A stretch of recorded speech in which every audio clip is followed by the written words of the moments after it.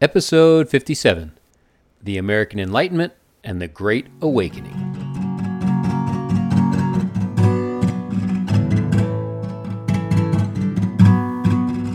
Hi, my name is Clayton Mills. Welcome to A Short Walk Through Our Long History, a podcast where we look at the events of history and examine how those events shaped our modern world.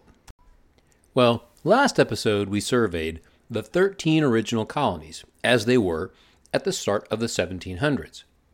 And as I mentioned, a lot happens in the 1700s. And as I mentioned 2 episodes ago, one of the things that was happening at this time in Europe was the Enlightenment, which was in full swing by the beginning of the 1700s. The Enlightenment had a big effect in Europe, but its expression in the colonies was different. Like I said last episode, the group of people who had migrated to the American colonies was a fairly well-educated group to begin with. The first generation was usually someone or groups of people who had been educated in England and had been strongly influenced by both Reformation and Enlightenment thinking. The ideas of the Reformation and the Enlightenment, especially the idea of liberty of conscience, as far as religion goes, were part of the reason that many of these people immigrated to the Americas in the first place.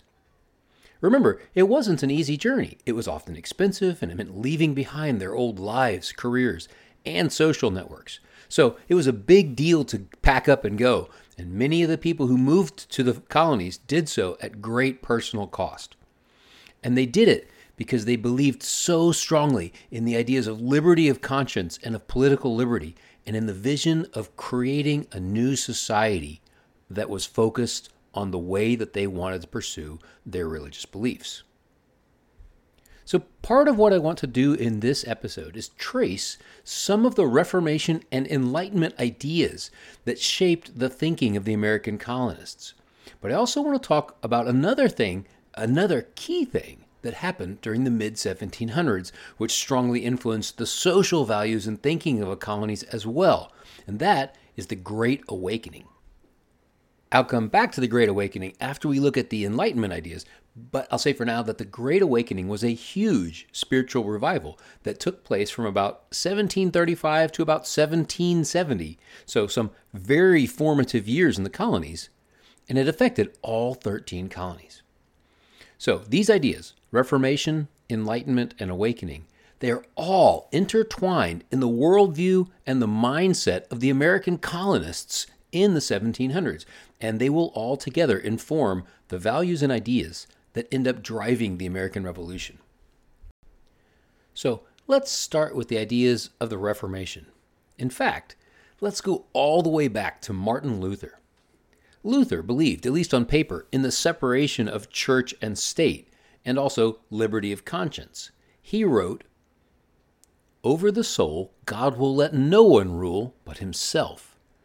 Therefore, where temporal power presumes to prescribe laws for the soul, it encroaches on God's government and only misleads and destroys souls.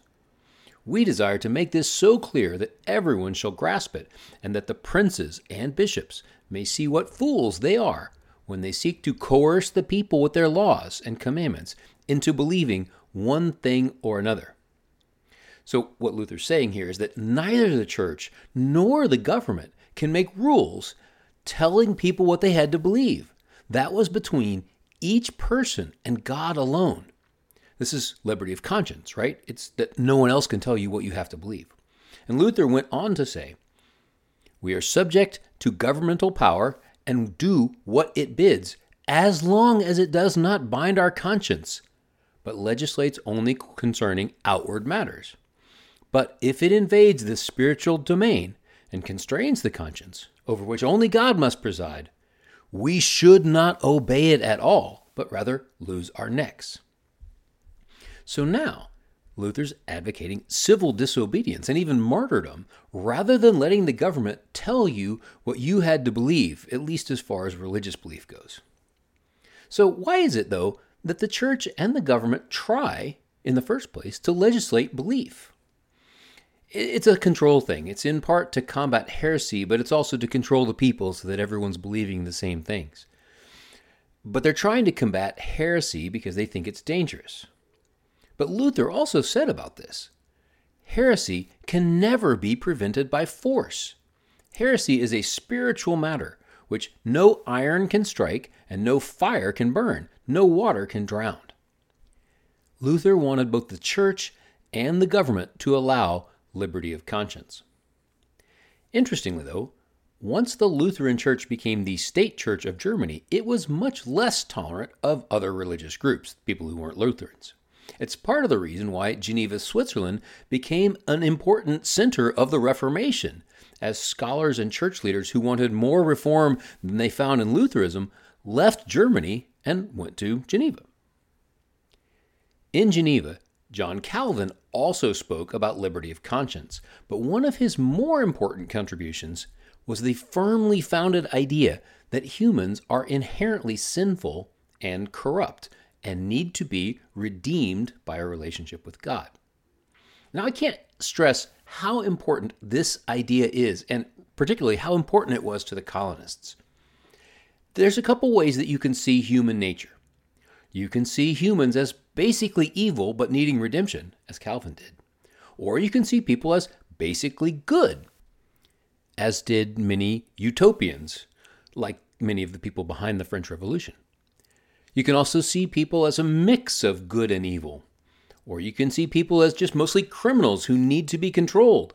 Or you can see humans as basically just animals, like Hobbes and the utilitarians did. And here's the real key thought. How you see humanity's basic nature will determine, almost inevitably, what kind of government you try to create. If you see humans as basically good, like the French revolutionaries did, you'll try to create a government that is egalitarian and it's idealistic, trying essentially to create a utopia where everyone's a brother and everyone's a king. And ultimately, the government of the French Revolution was undone by the ruthless instincts of people in power to destroy their enemies. And that's a pretty succinct summary of the entirety of the French Revolution. But it also points to the idea that people are sinful and corruptible. However, though, if, like the American colonists did, you see humans as basically sinful and corrupt and needing redemption, you will create a form of government that acknowledges this, with things like the rule of law, checks and balances, and separation of powers, as well as state sovereignty and guarantees of individual rights, all of which are designed to keep any one person from becoming too powerful or too corrupt. Or, on the other hand, if you see humans as basically animals, you'll create a government designed to control and pacify the population, which I think is a pretty succinct summary of most of the modern governments today. Calvin did not see people as animals. He saw us as sinful and corrupt, but needing redemption. And needing to be redeemed by God gave us value. He also believed that each person's beliefs were up to them and not up to the government, not even up to the church. Calvin makes the point a couple of times in his writings that if the government is trying to make you violate your own conscience, you have the right to disobey that government.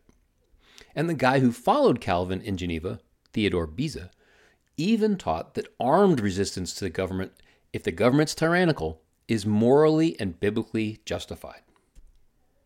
Going back to Calvin's view that humans are sinful and need to be redeemed, the answer to the basic problem of humanity isn't better or more government.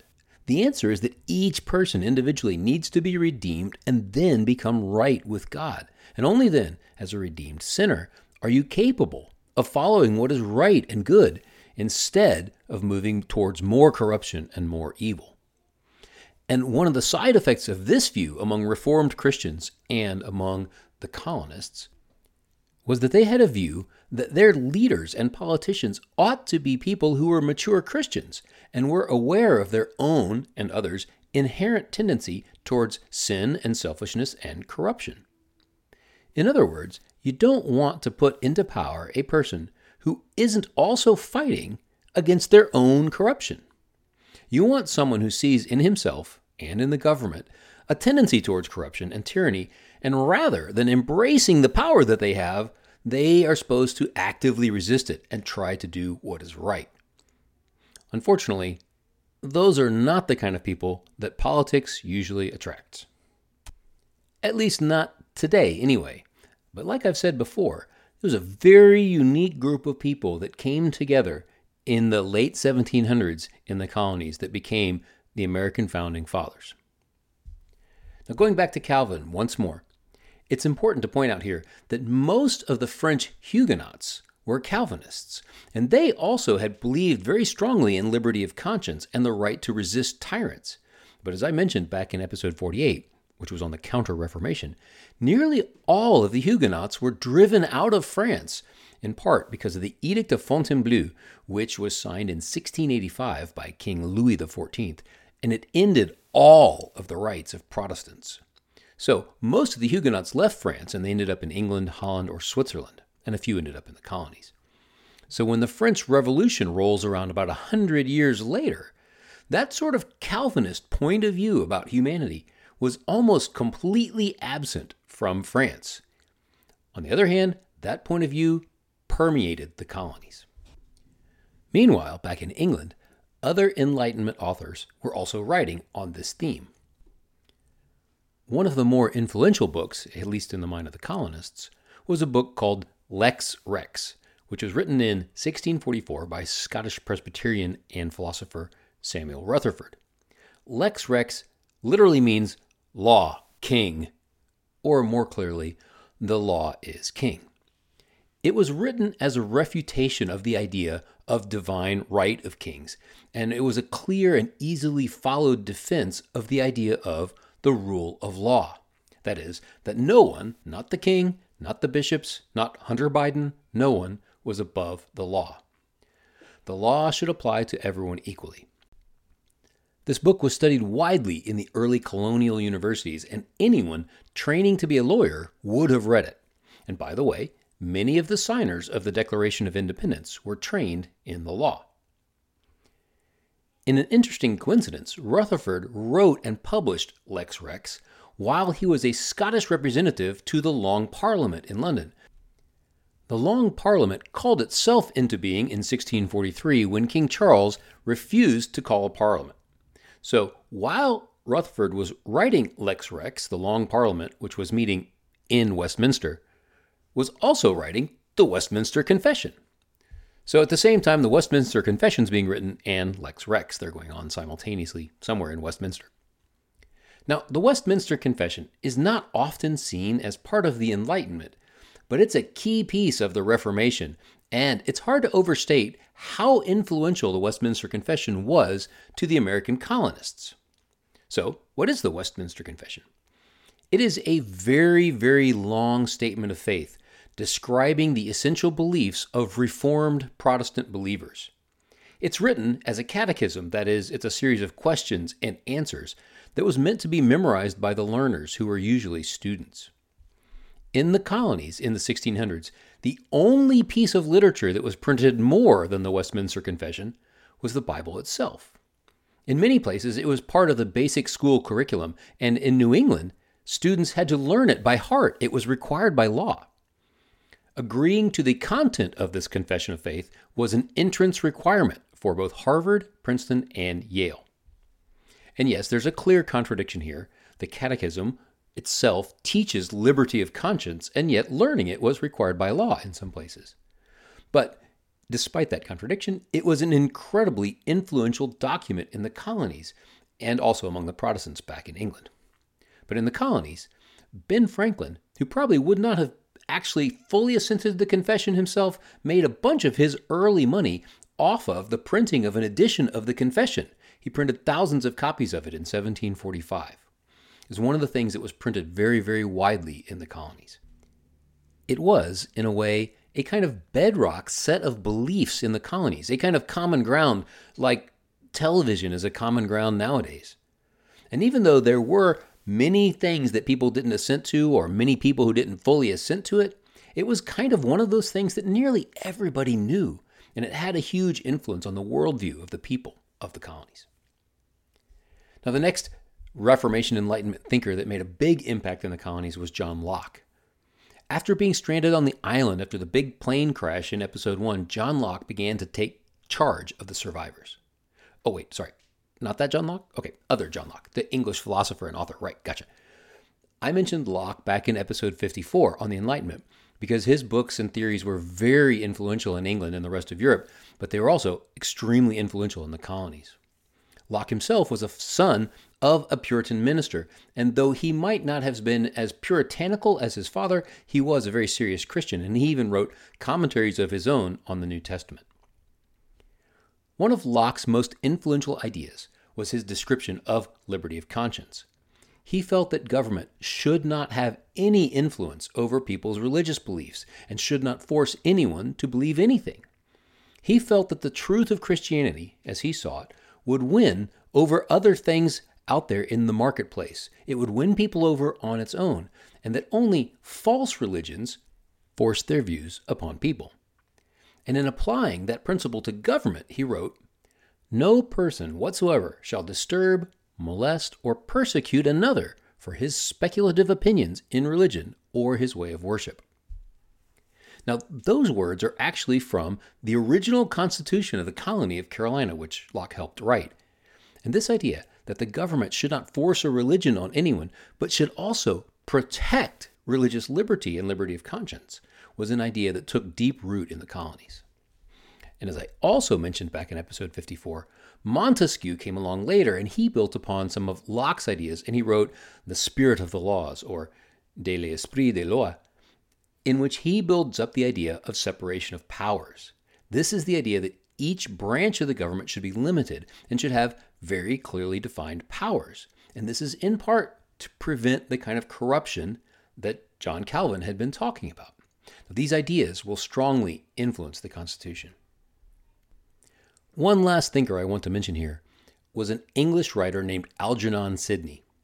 He published a book called Discourses Concerning Government in 1670. I bet you didn't know that this is the most quoted book in the writings of the American Founding Fathers, other than the Bible. In it, he developed the social contract idea, the idea that government is derived from the consent of the people, not because some watery tart lobbed a scimitar at you. He followed other reformers in believing in the idea of covenant theology, which is the idea that at times God makes covenants with his people. This happens several times in the Old Testament and is in fact the very root of the word testament.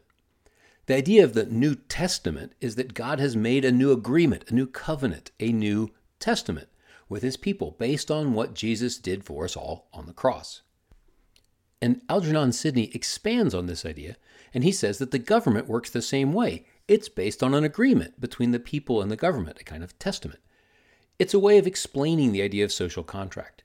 And Sidney clearly makes the point that both the law of God and the law of nature allow and even encourage people to resist a government that has betrayed its agreement with its people.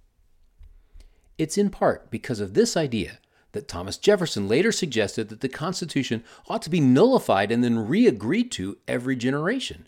It's a contract between the people and the government, he thought, and if there's new people, well, it makes sense for them to reaffirm that agreement. But we didn't ever take up that idea. We probably should have. But Sidney's point, and it's echoed in Locke as well, is that if people don't feel like the government is holding up its end of the contract, the people have the right to abolish that government and make a new one. Do you remember this line? I quoted it back again in episode 54. But when a long train of abuses and usurpations, pursuing invariably the same object, evinces a design to reduce them under absolute despotism, it is their right, it is their duty to throw off such a government and provide new guards for their future security. That is from the Declaration of Independence itself, and it's an expression of the colonists utilizing the ideas of Locke and Sidney to justify their actions. They are saying, in the Declaration, it is their right, it is their duty to create a government that is looking out for them, rather than trying to oppress them. And then the Declaration goes on after that to explain the many ways that the English government has been oppressing them. But I'm getting ahead of myself again, as I do. One last and very important thought from the ideas of Algernon Sidney and the idea of covenants. The Puritans and many of the other non-Anglican believers in the colonies, They saw themselves as covenant believers, and they saw themselves as trying to be the new covenant people of God.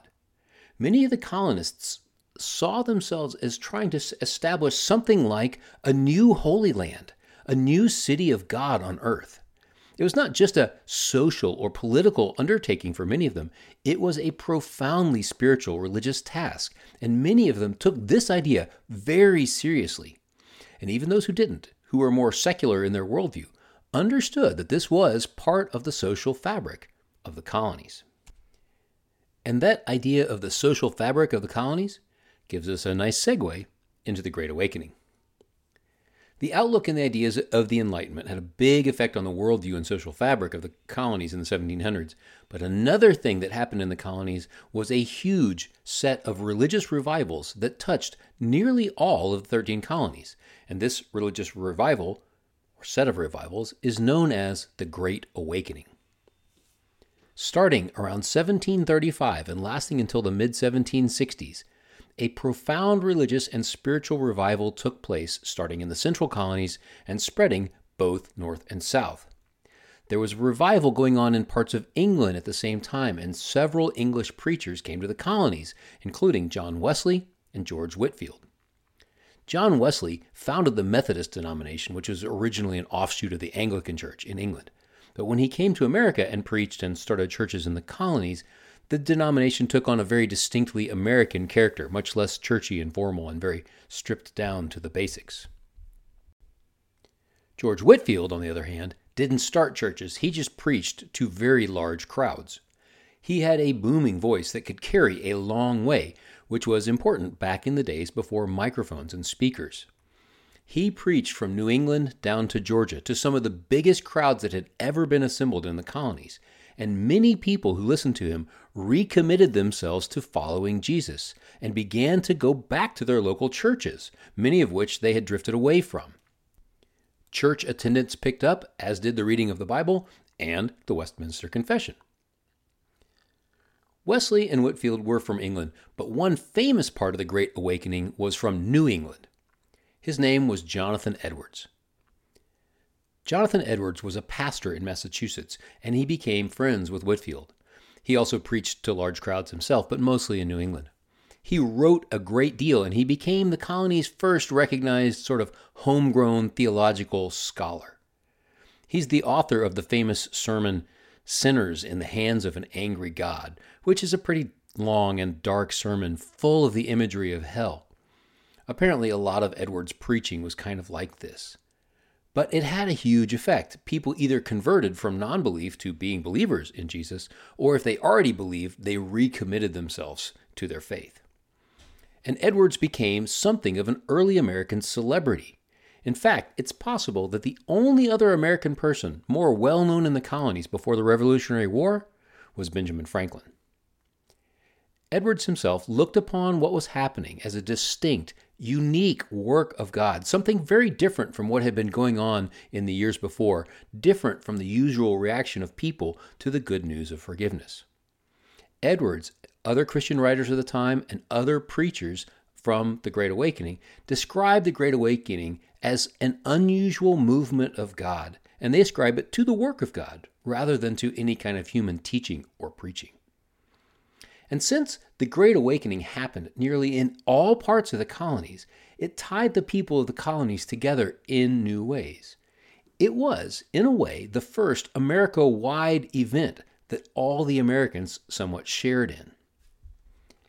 It gave people a kind of religious common ground, and it fueled the ideas of the need for repentance, and of the colonies being a new Holy Land, and of the colonists themselves being God's new covenant people. And these ideas, this imagery, were in the hearts and the minds of the colonists as they began to consider whether or not they needed to leave their English roots and rebel against one of the most powerful nations in the world. Next episode, we'll look at one other America-wide event before we look into the actual revolution. And this other event helped shape the outlook and character of the young colonies as well, and it created some of the first American heroes. Join us next week as we meet young George Washington when we look at the French and Indian Wars.